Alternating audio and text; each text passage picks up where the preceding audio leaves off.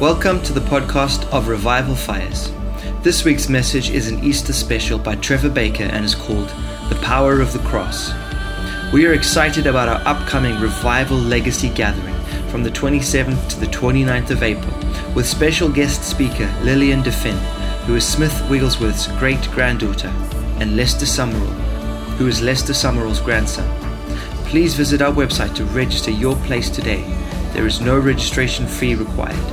www.revivalfires.org.uk. Well, it's great being here on this Thursday night, celebrating, I believe, the most glorious time in history when Jesus was preparing to take on the powers of darkness and to destroy every power that would stand against us, that he made a public show of them so that we could know what it is to walk in freedom, and that also he went to the cross in order to shed his blood so that we could know his awesome forgiveness. Isn't that great? And I just believe that this evening I'm going to tell you where we're going to finish up, and then I'll get us there. And we're going to finish up, we're going to break bread together tonight. And I do believe that as you take the bread and take the wine tonight, I do believe that God is going to so supernaturally touch your lives in a powerful way. And, if we could just get hold of the truth of Passover and get hold of the truth of what Jesus brought to us, that we could walk out of here totally healed, totally set free, that we could walk out of here where the enemy would no longer come against us.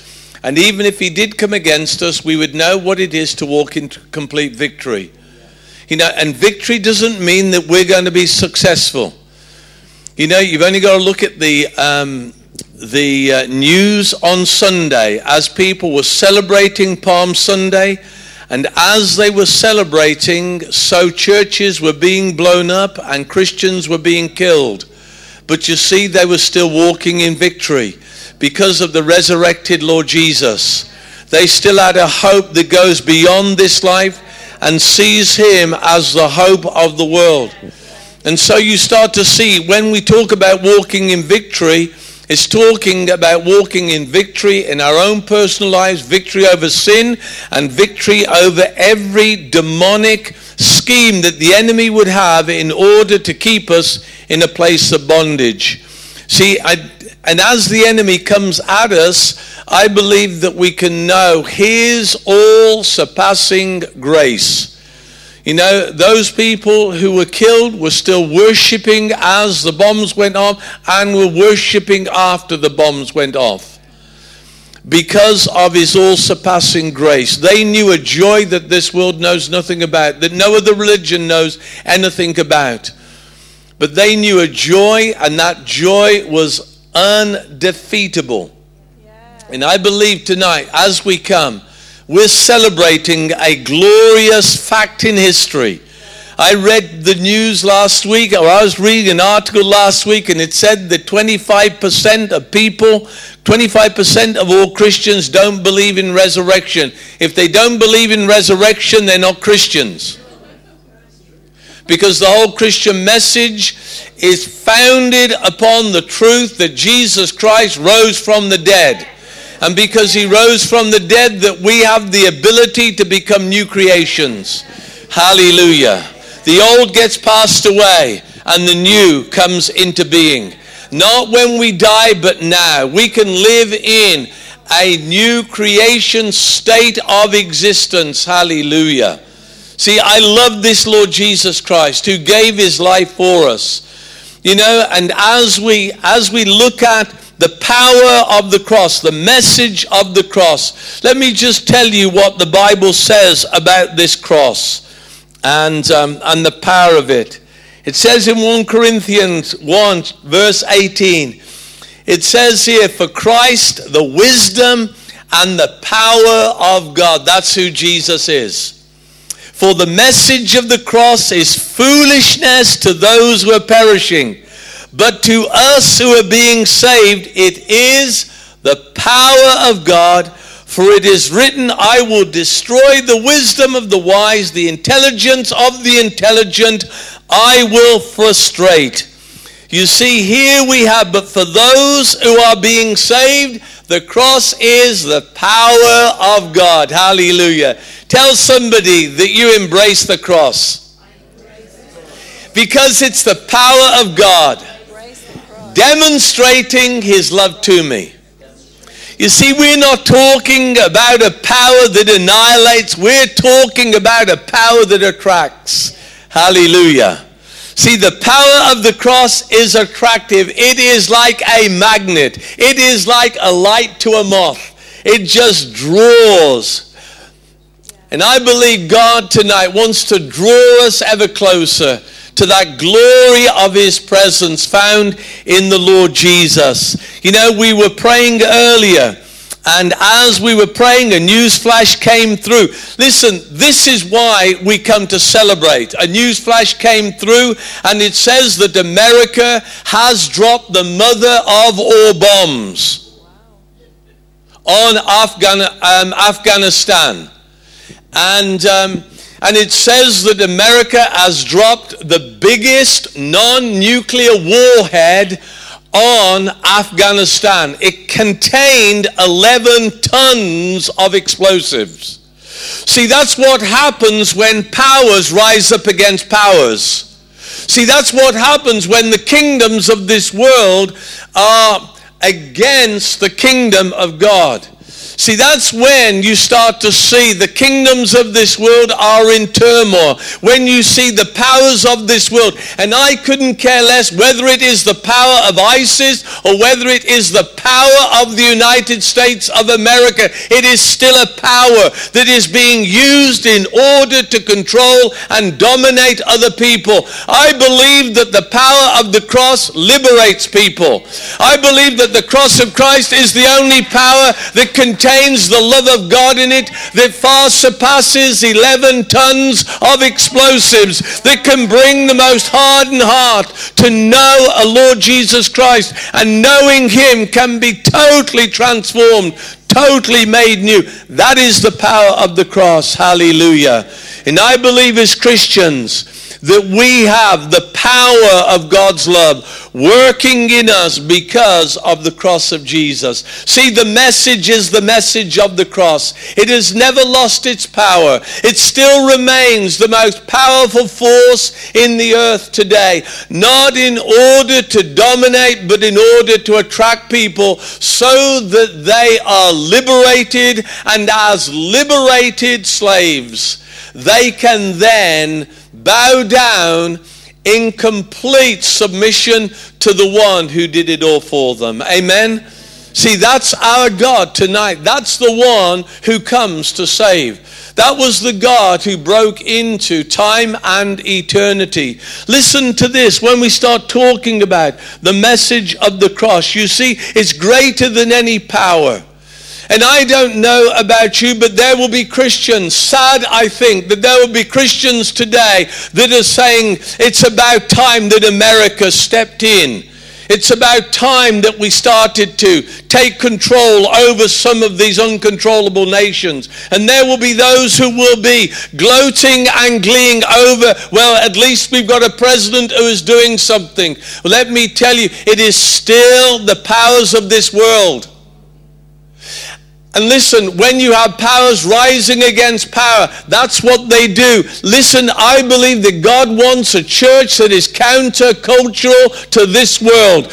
Jesus said himself, we are not of this world, we're of another world. And that world is the kingdom of God that breaks into this world. And as it breaks into this world, the power of God's kingdom, which is his healing, redemptive justice.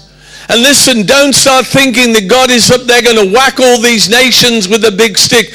God's healing, redemptive justice is this. He redeems us from the curse. He redeems every situation. He can redeem individuals as well as he can redeem nations. Hallelujah. And this nation needs his redeeming justice. Why? Because what God does, he brings about his healing power into every area of injustice. See, that's what God's healing, redemptive justice is. It brings healing into all of the pain. It brings healing into all of the brokenness because God turns things around. See, isn't that what repentance is? God turning things around. And he can turn nations around as well as individuals around. Hallelujah. Do you know my Bible says, ask of me and I will give you the nations as your inheritance. The uttermost parts as your possession. See, that isn't about control. That is about asking that Jesus gets his just reward.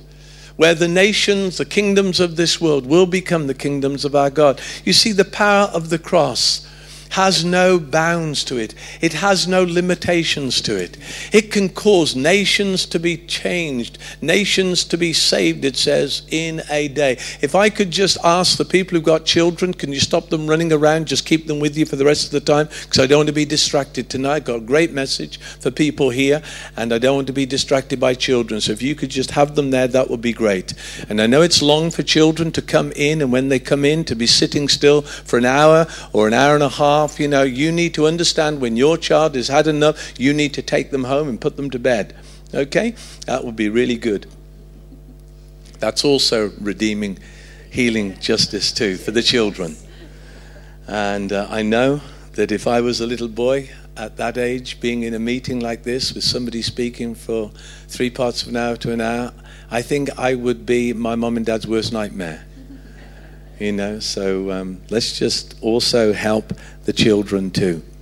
And so here, listen to what Jesus says to Pilate. And Pilate says to him, don't you realize, keep in your mind that the cross is the power of God unto salvation. And Pilate in John chapter 19 says these words, don't you realize I have power either to free you or to crucify you? Jesus answered, you would have no power over me. You know, you can say you've got power. You've got power to set me free, or you've got power to hold me in captivity. It says here, to free you or to crucify you. I mean, that's a powerful person. Wouldn't you say that? If somebody was looking at you and say, don't you know I have power? I have power to set you free and I have power to crucify you. And Jesus turned around and said to him, he didn't even say, I'm sorry. He answered and said, you would have no power over me if it were not given you from above. Therefore, the one who handed me over to you is guilty of the greater sin. From then on, Pilate tried to set Jesus free. It's like, what do I do with this person? I don't know what to do with it. I've just told him I've got all power, and he turns around to me and tells me I've got no power. Wow.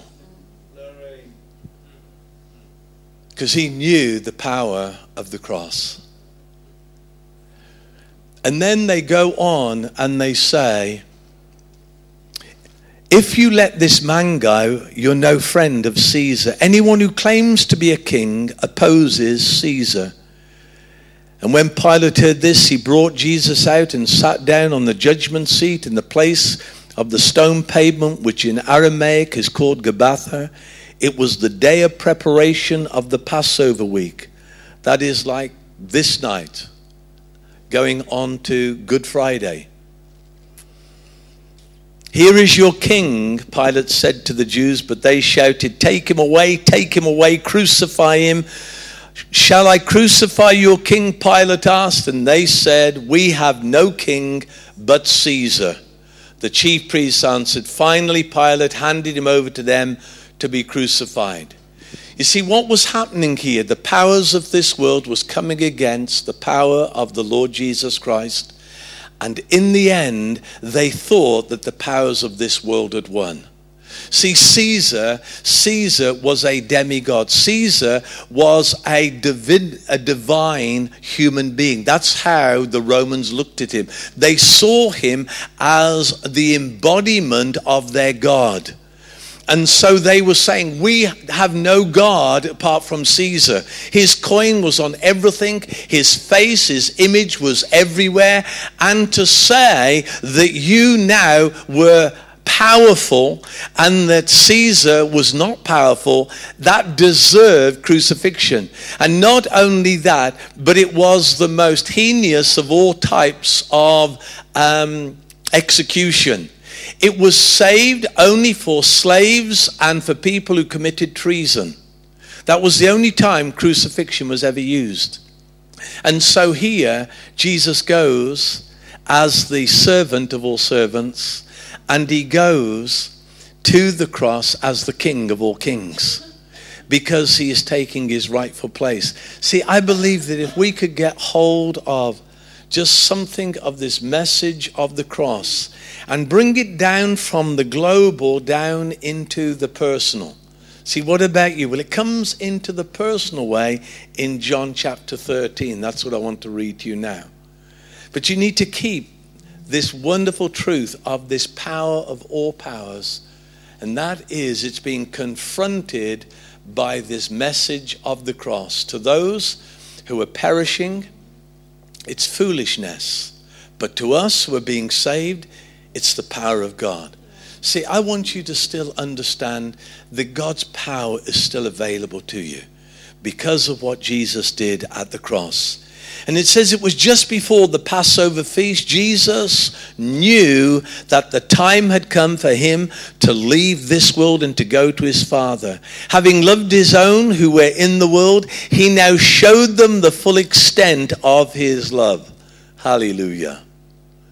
You know, there comes a point when Jesus wants to show his disciples the full extent of his love. He wants to show you tonight the full extent of his love. The evening meal was being served, and the devil had already prompted Judas Iscariot, the son of Simon, to betray Jesus.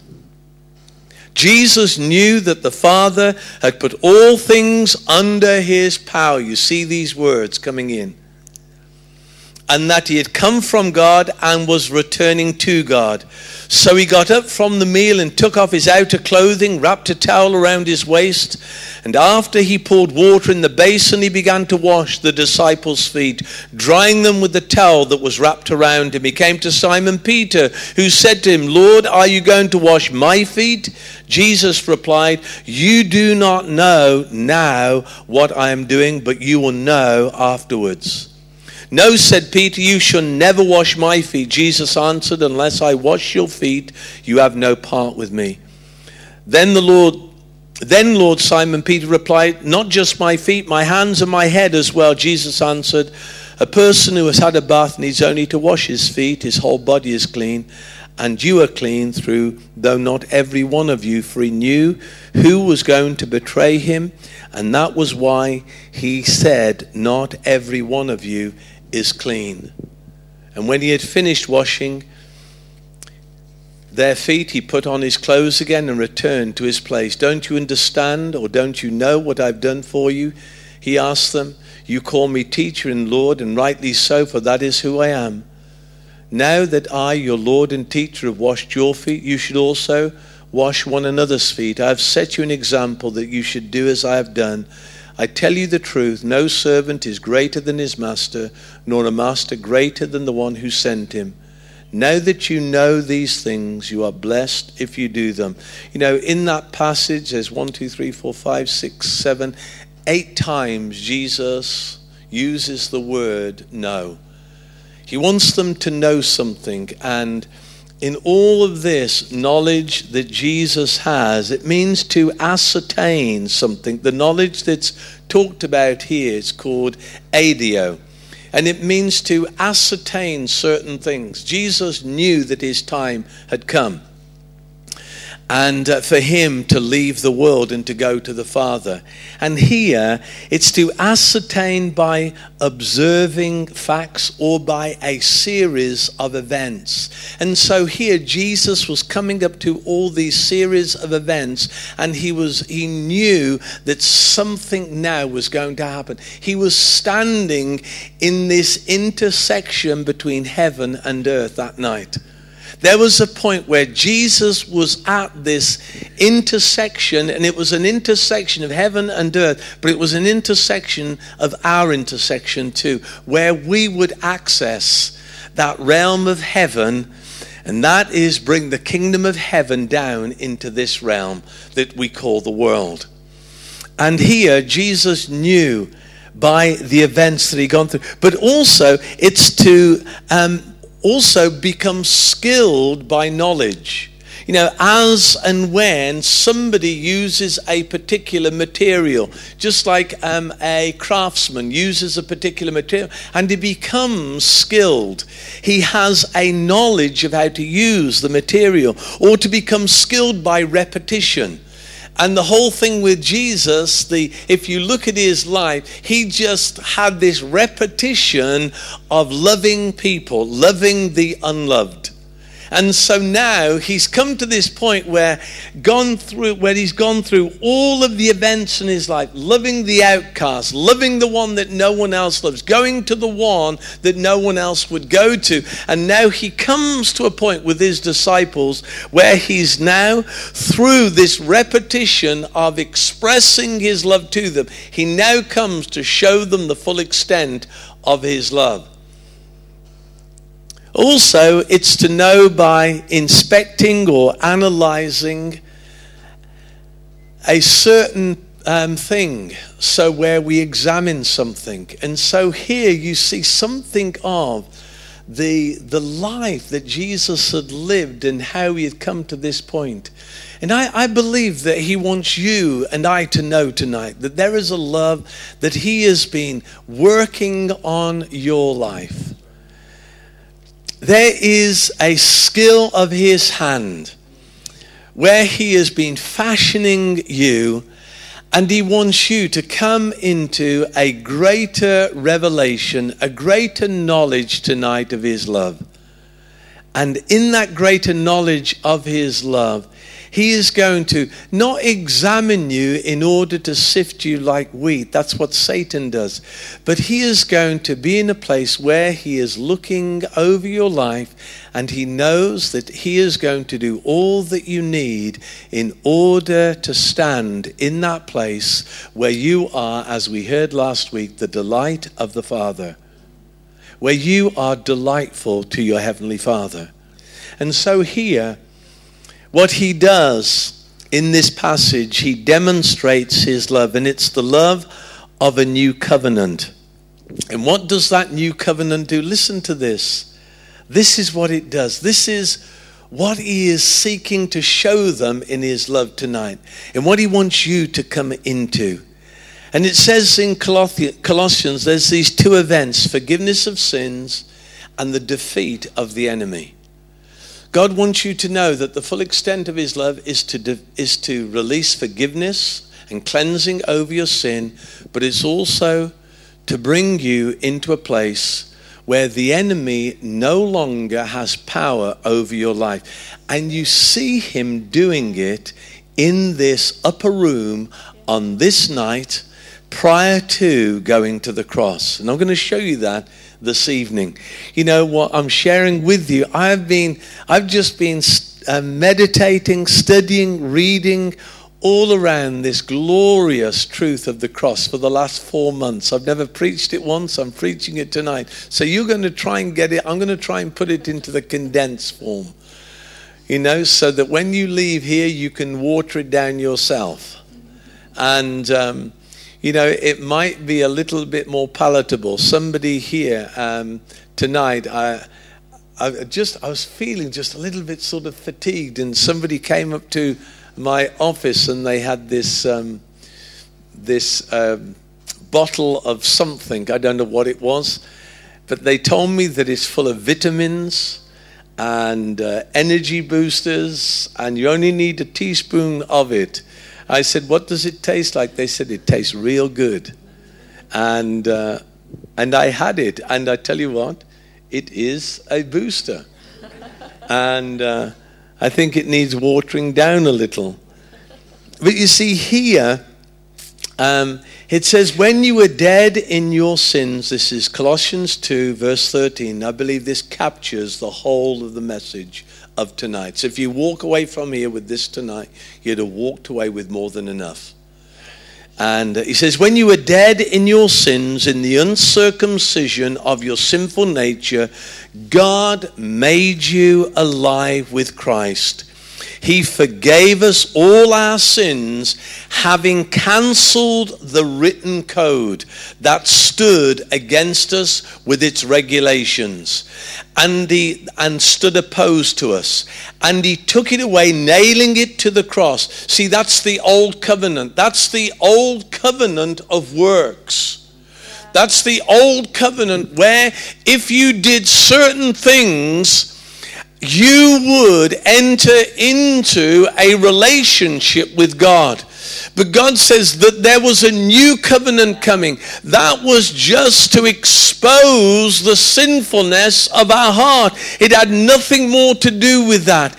It was absolutely devoid of changing us. Is all it was. It was like a mirror that as we looked in, we would see what we hadn't become. We would see where we'd missed the mark, and where we'd missed the mark, he would then show us the image of the Lord Jesus Christ. And as we looked at him, he would mirror to us what we have become in him. No longer a works covenant, but a covenant of love. God so loved the world that he gave his only begotten son. It didn't say God so wanted us to work at our salvation that he gave us the law. It said God so loved the world that he gave us his only begotten, or his only delightful son, that whoever believes in him would not perish but have eternal life. Hallelujah. That's what we have. And so here he takes away our sin by taking all the regulations, everything that stood against us, and he nails it to the cross. So that we can walk away from the cross no longer having anything that shows up our sin.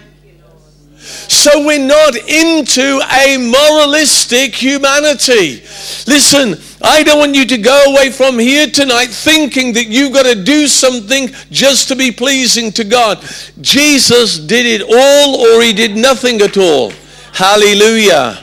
And so here, he doesn't want us to become moralistic. He doesn't want us to become those who take the moral high ground. Jesus never once took the moral high ground, but he did live as the delightful Son of God. And because the Father delighted in him and he delighted in the Father, you could not find any sin in him. That's what Pilate said. I find nothing worthy of death. I don't find any sin in this man. I've inspected him. I find nothing worthy of death. Can you see? And so here it says that it stood opposed, nailing it to the cross, and having disarmed the powers and the authorities, he made a public spectacle of them, triumphing over them by the cross. So there is a twofold application of the cross tonight. There is our sins are forgiven. Glory to God. Our sins are forgiven. There is nothing that stands against you or me in God's presence if we have turned to the Lord Jesus Christ. And not only that, but there is no demon in hell that can have power over your life, because you have become a worshiper of the true living God. Hallelujah. We give you praise and worship tonight, Lord. That is the truth. And if you take nothing else away from here tonight, let me tell you, that is enough to keep you for the rest of your life walking in victory and walking in holiness of lifestyle. Hallelujah. And so here, when it says this, he's forgiven our sins and he's defeated every power that stands against us. Hallelujah. And how we need to have the powers of this world broken down once again. As I've said to you earlier, Just the use of power on another nation is not going to make anything right. It will just cause the other power that's had power exerted on it rise up in power again. Let me tell you, I believe that we need the power of God's love breaking into this world. It needs to break into our lives. And so here, what does Christ do? You see, he demonstrates his love in the new covenant, but also he demonstrates his power. A new king has been raised up, and his throne is a cross. And as he is lifted up on the cross, he says, I'm going to draw all men unto me. You see, Christ's coronation was on the cross. It's had an inscription that says, this is the King of the Jews. And it was written in every known language, so that we too were there at the cross. And it says, and when I am lifted up, I'm going to draw all men unto me. Listen, there is nothing in us that can stop the draw of the cross. Did you know that? There is nothing that you come through in life that can stop you being drawn by the power of the cross. Not only that, not even death can stop the draw of the power of the cross of Jesus. It has mighty power. And it's the demonstration of God's power. That just like it says, he forgave us our sins according to the scriptures, not according to anything else. And we need to get back to understanding the way that God has forgiven us according to the scriptures, not according to some religious ritual, not according to some church doctrine, but according to the scriptures. God forgave us according to the scriptures. Jesus was raised to life according to the scriptures. And we need to know what the scriptures say about those two things. And I'm talking about forgiveness. He says, where, O death, is your sting? Where, O grave, is your victory? The sting of death is sin, and the power of sin is the grave, but thanks be to God that gives us the victory through our Lord Jesus Christ. Give him praise tonight. He is worthy of it. Thanks be to God that gives us the victory through our Lord Jesus Christ. I love those statements of fact, don't you? I love it that my faith can rest upon statements of fact. Hallelujah. And so here tonight, the powers are being broken. He defeated the anti-God, the one that stands opposed to everything that God is. He defeats the anti-creation, the ones that tries, those who try to exploit and use every resource just to make them more powerful. He destroyed the anti-human, anything that causes humanity to become inhuman. In the sex trade, in the poverty, you name it, in the addictions, you name it, even in the exploitation in terms of power, in terms of money, and in terms of sex, all of those things that is anti-human, the way that we treat other human beings. You see, that is not the way that Jesus treats us. And in all of this, you see, this Christ Jesus, he comes and he strips them all of their borrowed robes. Let me tell you, every king, every kingdom of this world is all they're wearing is a borrowed robe and a hollow crown. And one day they will be stripped of them, just like he stripped them at the cross. One day it will be their turn in reality to be stripped of their borrowed robes, rob them of their hollow crowns. Why? Because he is the king of the whole earth. Hallelujah. And you see, in that he demonstrates the power in forgiveness. Do you remember when Jesus met the man who'd been lowered down through the roof? You see, broken humanity, that's all that is. Didn't have the power and the ability to get there himself. His 4 friends had to carry him. When they got to the house, they couldn't get in because of the crowd. And so now they got up onto the roof and they would drop down. As they dropped him down, what does Jesus say? What does he say to him?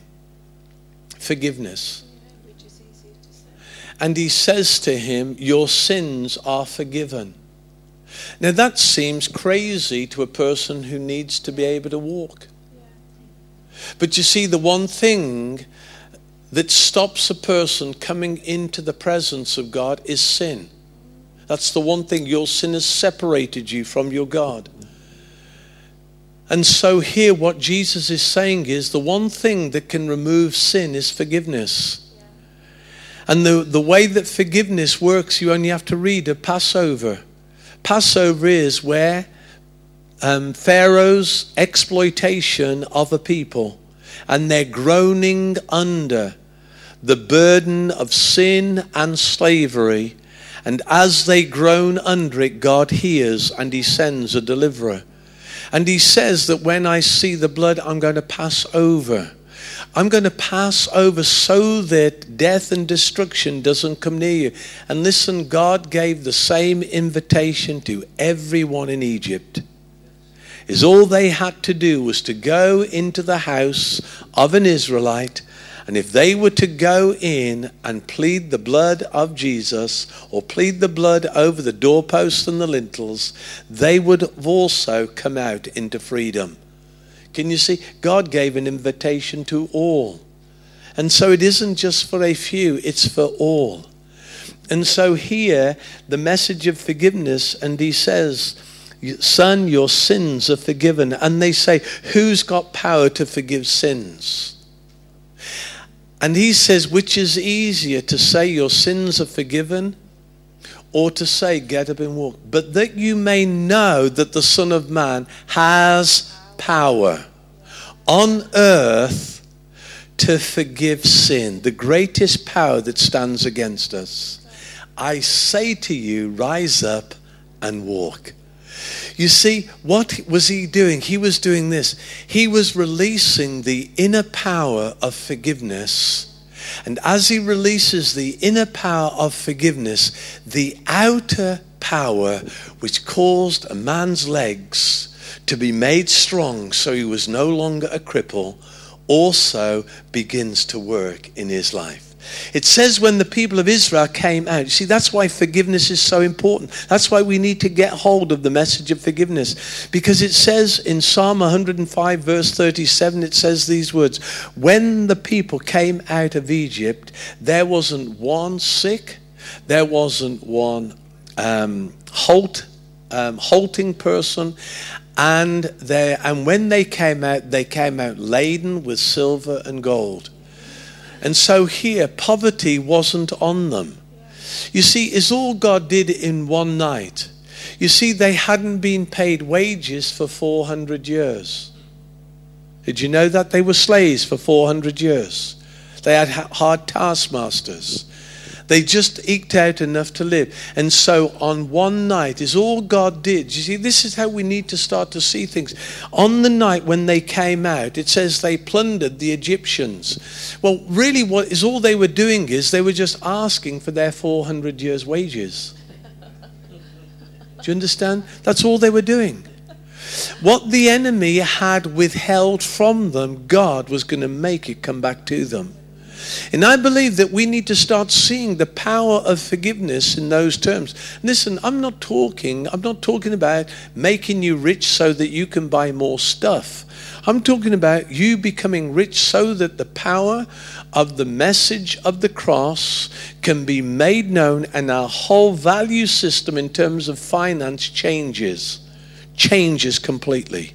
Well, it's not about what I can get, but it's what about I can give so that other people can know the message of this saving cross of Jesus Christ that has so much power for their forgiveness, and there so much power to release them from every demonic force that would hold them in bondage. And so here, that's what Passover was all about. And as they came out forgiven, and they came out free. Hallelujah.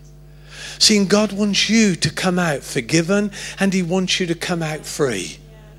See, whatever the enemy has done, I believe that God can say, enough is enough. I have power on earth to forgive sins. And so that you may know that, I'm saying to the cripple, rise up and walk.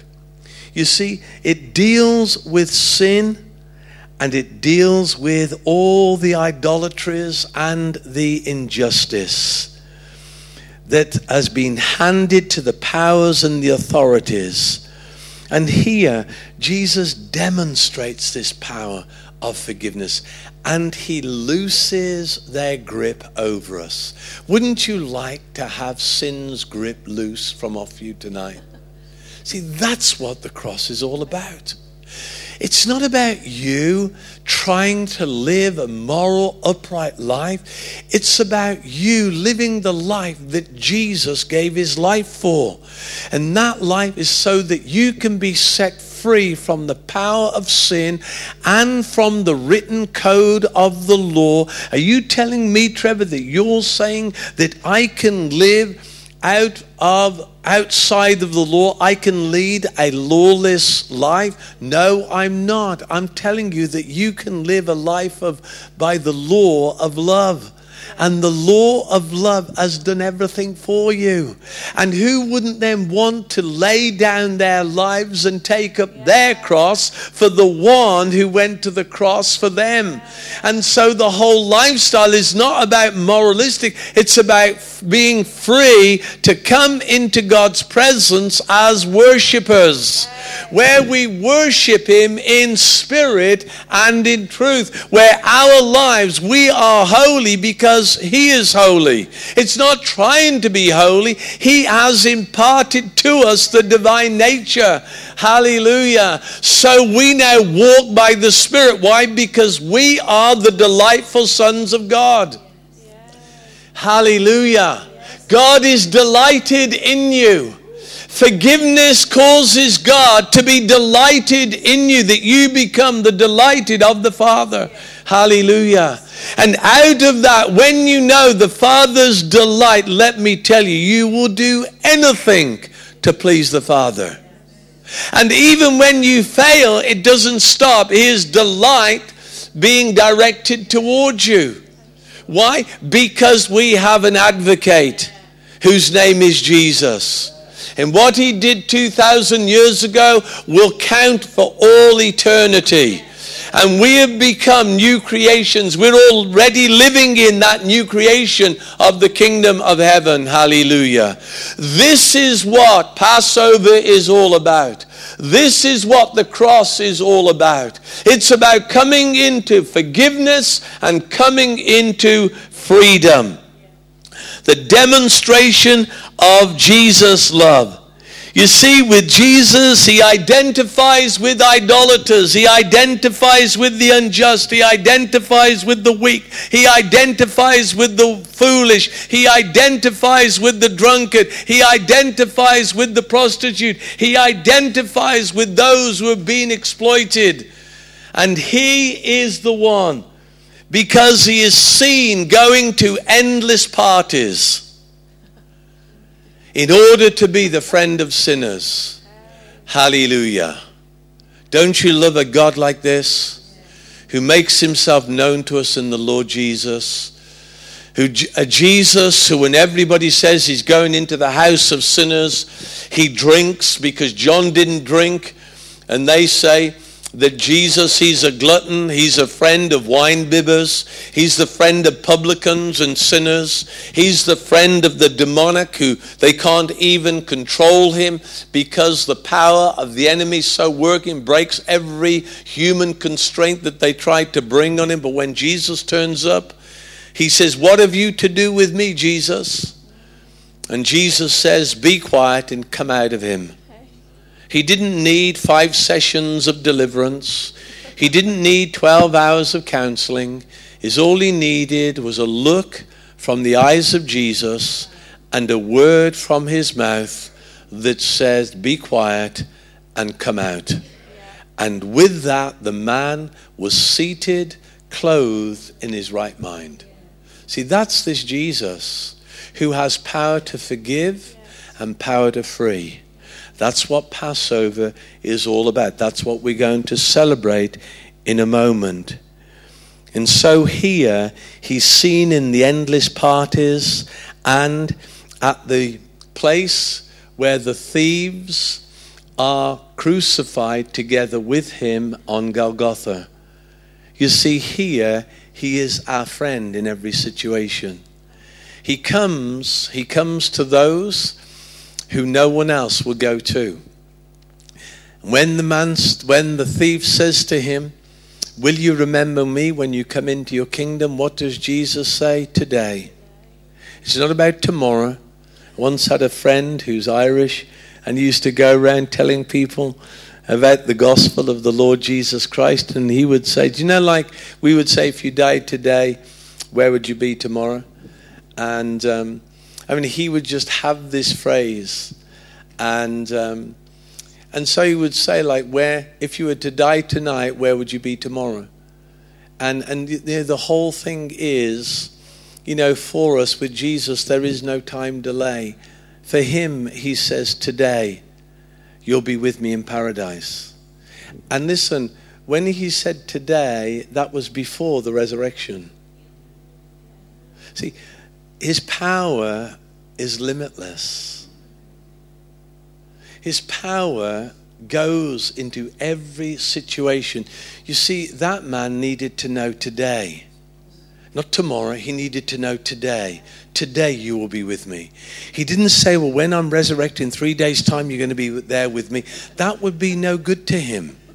He needed to know today what was going to be the end result of his life. And Jesus says, today you will be with me.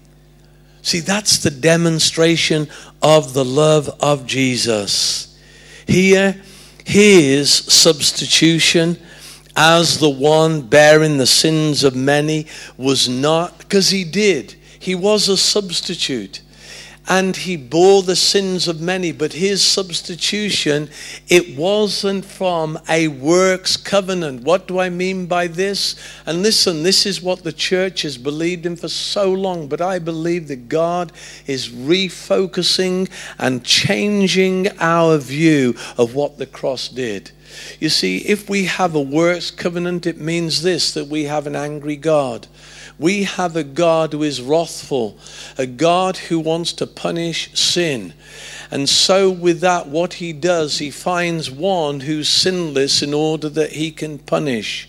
You see, and that's part of the works. You see, sin is transferred onto Jesus, who is the perfect sacrifice, who there is no sin in him. And so now our sin, this is the works covenant, our sin is transferred to him. And so with him, you see now Christ is punished for our sin, and because he is punished for our sin, then his righteousness somehow is taken from him and given to us. That all has to do with works. And that was an old covenant of works, that sin had to be punished. But you see, I want you to get hold of the fact that today we're talking about a covenant of Christ's vocation, Christ's life on the earth. You see, Jesus Christ didn't come to be the sacrificial punishment or the sacrificial lamb which the Father would punish. He came as a covenant of vocation. That was his calling, and that was to reveal to us the love of the Father. He came to reveal to us the power of forgiveness. He came as a cover. He came in that as a substitute in order to reveal to us the calling of God of a people.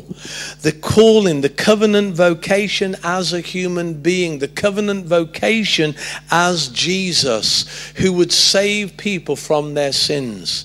And so here, see, so often we've looked at it, haven't we, that our sin is imputed to Jesus and his righteousness is imputed to us. Now that is a truth, but you have to take out the fact that God was punishing Jesus at the cross for me and for you. God was demonstrating his love to the powers of darkness, that his love was far superior and he could set the captive free. O sin, where is your O grave, where is your sting? O grave, where is your victory? O death, where is your sting? The sting of death is sin, and the strength of sin, or the power of sin, is the law. But thanks be to God who gives us the victory through our Lord Jesus Christ. You see, the law was nailed to the cross. Everything that stood against us, all the legal regulations, was nailed to the cross. All the powers of darkness was defeated at the cross.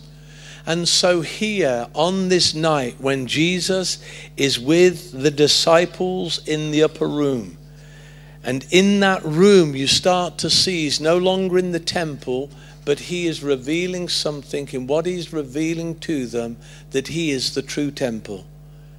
See, Jesus says, destroy this temple and I will raise it up again in 3 days. And so now in this upper room, we just turn there just as I finish. In this upper room, it says that the devil had already prompted Judas Iscariot to betray Jesus. And yet here, Jesus was now showing them the full extent of his love. And what does he do? He cleanses their feet. And he says to them, if I don't wash your feet, you've got no part in me. Here, he was speaking to them this glorious truth of forgiveness.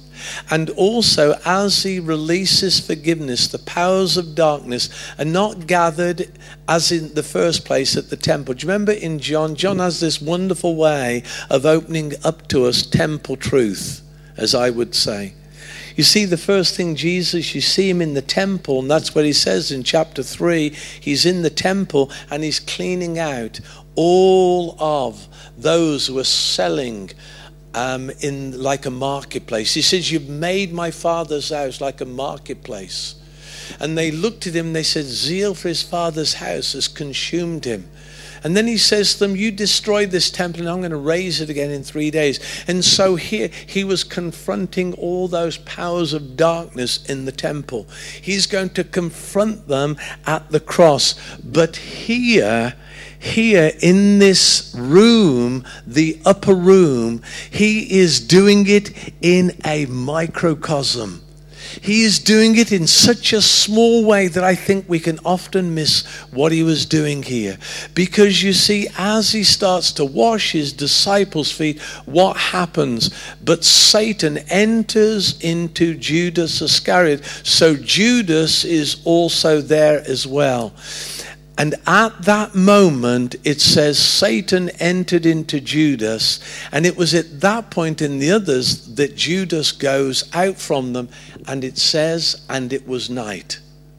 And so here is what you have, is the coming together of these two events. Here in the upper room, there was a sacred space. There was a shared life. You see, he washed his disciples' feet. And he says, if I don't wash your feet, you've got no part in me. So he wanted them to share his life. And so forgiveness is where we share the life of Jesus. That's where it is. But also, it's the place where he, the servant, becomes king. And in that place of servant king, he releases forgiveness because he is king, and he can grant pardon to whom he wants to pardon. And with that, he brings forgiveness to his people. And in in this upper room, there is a victory over the powers of darkness. As soon as Jesus, his love is revealed, so also Satan has entered into the life of Judas Iscariot. And so here, love will always attract the powers of darkness, but love always triumphs over every power. Just like it triumphed here. And after he'd left, Jesus then goes to them and tells them all about what he was doing, what this meal was going to represent for them. What does he do in the upper room with his disciples? He will do for the whole world on Golgotha at Calvary. You see, he is cleansing them and he is delivering them from the powers of darkness. When Judas has gone out, now he is in a place where his love is unfettered for his disciples. See, I believe as we go into this time where we're celebrating the Passover, for many in the church we call it Easter. I would rather call it Passover because Easter is a pagan feast. And so much of paganism has come into the church, which I won't go through tonight. But you see, we need to get back. It's Passover. And on the night of Passover, this night, when he was betrayed into the hands of wicked men, who would take him then to Pilate and release the power of all powers against him at the cross. But here, you see, Jesus is dealing with the power that had entered into Judas Iscariot. And in that you see, Judas goes out and Jesus now begins to allow his disciples to enter into the fullness of the new covenant. That is what couldn't have happened before. Do you remember at the Passover when Jesus gives them the sop? That was the piece of the meal. The African, it's called. It was made up of dates, honey, and apples, and it was put upon the bread and of the supper.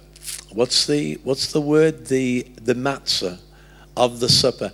And when it was given, when it says, and he gave the sop to Judas, you saved that particular part of the feast to give that part of the bread to your most closest and your most beloved friend.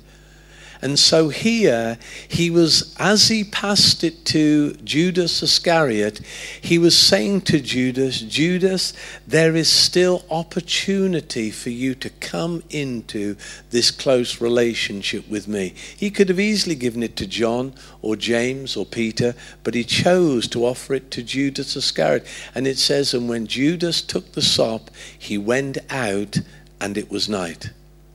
And at that point, he had refused to receive the advances of the love of Jesus. Did you know the only restriction on God's love for me and for you is ourselves?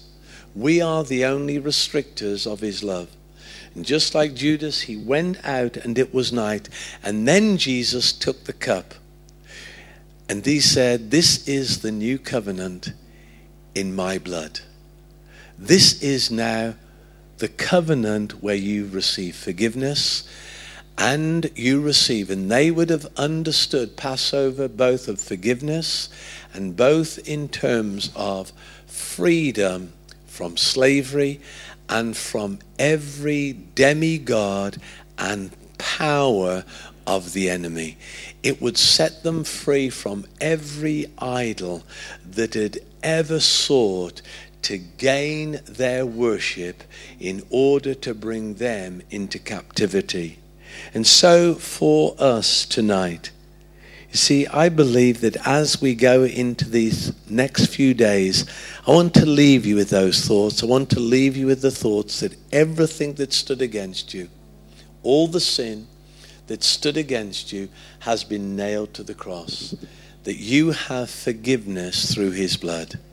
Also, I want you to know as you go out of here that there is no power in hell that can stop you walking in victory because of the power of the demonstration of God's love that was made known to us at the cross. Listen, as you come to take the cup and take the bread this evening, whatever it is in your life that you need freedom in, I want you that as you take it, I want you to receive his forgiveness and receive his freedom.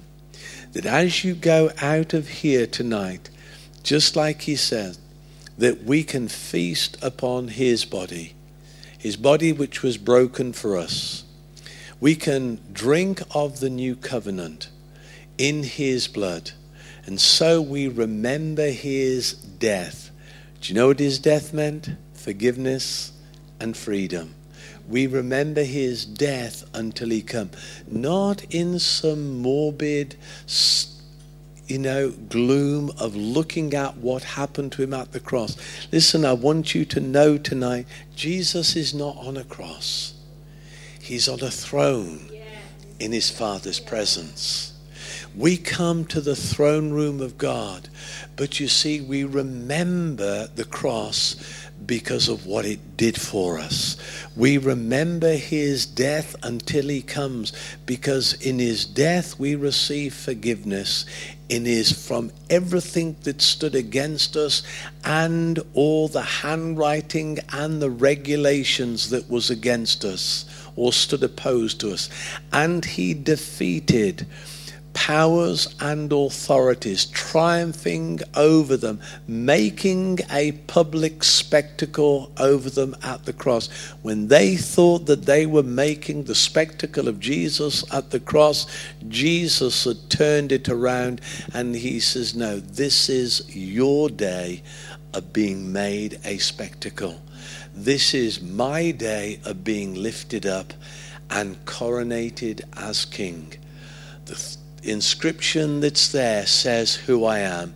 I am king of the Jews, but I'm also king of all those who would allow me to have rule over their lives. You know what the Jews said? We have no king but Caesar. But to everyone who would say we have Jesus as our king, he comes to rule and reign over them with his love. Hallelujah. Why don't you all stand tonight? That is the power, the message of the cross. It's the power of God for our salvation. And Jesus invites us tonight. It was on this night that Jesus was breaking bread with his disciples, the day before the preparation. And at that point, this is what was happening. And as we come to that place, you see, so often we look at the Passover, and with Jesus, it was already done by then. And so he takes the bread and he said, this is my body broken for you. Take and eat it, all of you. And then after supper, he took the cup and he said, this is the new covenant in my blood. For as often as you eat this bread and drink this cup, you remember my death until I come. We remember the freedom and the forgiveness that we have tonight. How are we going to break bread tonight?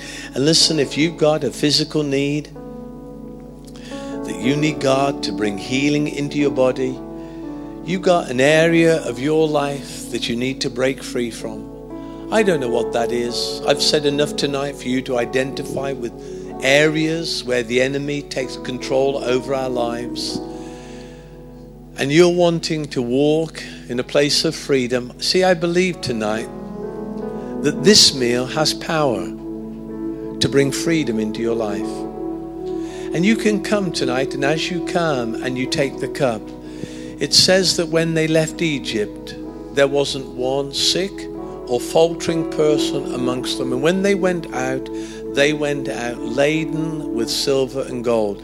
Listen, as I said earlier, they just got paid the 400 years' wages that hadn't been paid to them.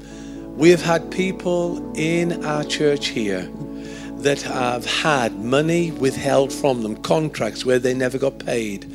We've had people, and as they have taken communion, they have had wages and contracts paid back to them that they didn't have. Why? Because they had faith to believe that the cross had power to break the enemy's power to withhold what was rightfully ours and rightfully theirs. So I believe that's true for you tonight. So what we're going to do is I'm going to ask you to come, and I think there's enough space. We could make one big line all the way around the front. I'm not going to pray in that sense for anyone tonight. I want you to feast on the presence of Jesus. I said, just come on down to the front. Just line up down here. And listen, if you've got areas in your life of sin, this is the feast that you come to have it removed. You know, someone once came to me and said, you know, Trevor, I feel so unworthy. I saw that they hadn't taken communion. And I went up to them at the end and I said to them, I see that you didn't take communion tonight. And they said, no, that's right. I didn't feel worthy to come and take communion. And I said to them, I said, so the next time I see you coming to take communion, that means that you're worthy to take it. And they said, oh, no. I said to them, I said, listen, the reason we come is because we're not worthy. But he is worthy. See, that's the reason you come tonight. And if there is sin in your life, just ask God to forgive you. That's all you have to do. It says if we confess our sins, he is just and faithful to forgive us.